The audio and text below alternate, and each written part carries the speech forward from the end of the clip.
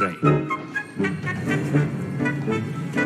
Для хлопця це виявилося повною несподіванкою.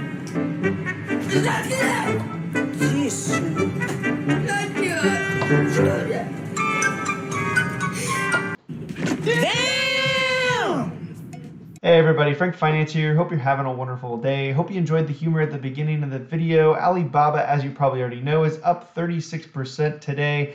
And in the Hong Kong market, they're also up around 8 or 9% right now. Go ahead and show both of those right here. But the question really is this the end of the problems for Alibaba, and why did they jump in the first place? Well, to answer the second question first is essentially they jumped because the CCP basically came out and said, or a member of came out and said that they would be willing to work with the SEC to avoid any delisting of Alibaba ADR shares. Now, that has been said plenty of times before, and every time a new delisting statement comes back out, we start to see a slide in the name. It's like people are, forget about it 2 months from now, it's back in the headlines, and then you start to see selling off. And this statement, again, is just another reiteration by the Chinese government. Again, on both sides here, whether you want to blame the U.S. regulators or Chinese regulators, it doesn't really matter. We need to see some action if we really think that delisting is off the table. So expect in the future that some sort of news is going to come out and say, hey, look at ADRs. They still are going to be delisted. They still have that timeline for 2024. Just the first 5 names were put out there in the news, and more will probably be added to possibly be being delisted, including Alibaba, among other big, Chinese tech firms. And that's not to say that it's not worth investing in, nothing along those lines.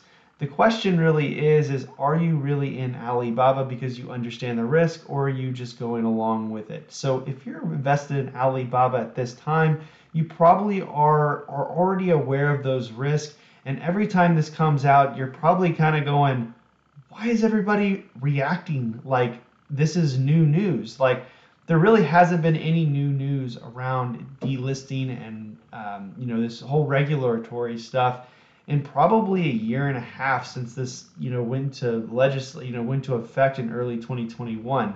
So the act we talked about that specifies that they can get delisted in 3 years. So that specifically is not new news. And so and again, the Chinese government has been saying since that date that they'd be willing to work with U.S. regulators. So nothing's fundamentally changed about Alibaba. And so seeing a 36% increase is probably just due to them being incredibly beaten up over the last 5 to 7 days. Has just been an incredible slide, probably dropping, I think, around 23, 25, maybe a little less, maybe a little bit more. But either way, it's been an incredible slide for Alibaba over the last week and a half. And so this bump up with news that is, again, the slide down was on news that was just kind of like, okay, why are you upset about delisting threats again? And then on the other side is, why are you surprised that the CCP is going to come out and say the same thing? So again, I'm getting a little bit repetitive in here and just saying that, again, nothing new has changed here. And so it's really kind of crazy that the price action is what it is. 36% of a very large company that is well known. The financials are well known. This is not some sort of biotech company biotech company that's coming out with some new innovation that passed regulatory, and now they've opened up the door to make money finally after losing it. No, this is a large company that's been making money, will continue to make money. Now the second question and the real moneymaker here, is this the end of the slide for Alibaba? Is this the bottom? Have we already seen the bottom for Alibaba? And the question is, we really don't know, and anybody who tells you that they do is lying to you. What I can tell you is that, again, Alibaba rose 36% today. Hong Kong went up 25% last night. They're currently up in Hong Kong they were up 14% at one point, down around 4 or 8%. So that would match roughly where a U.S. traded, maybe off by a couple percentage points on the lower side. And so that could just be catching Hong Kong up to the US bump.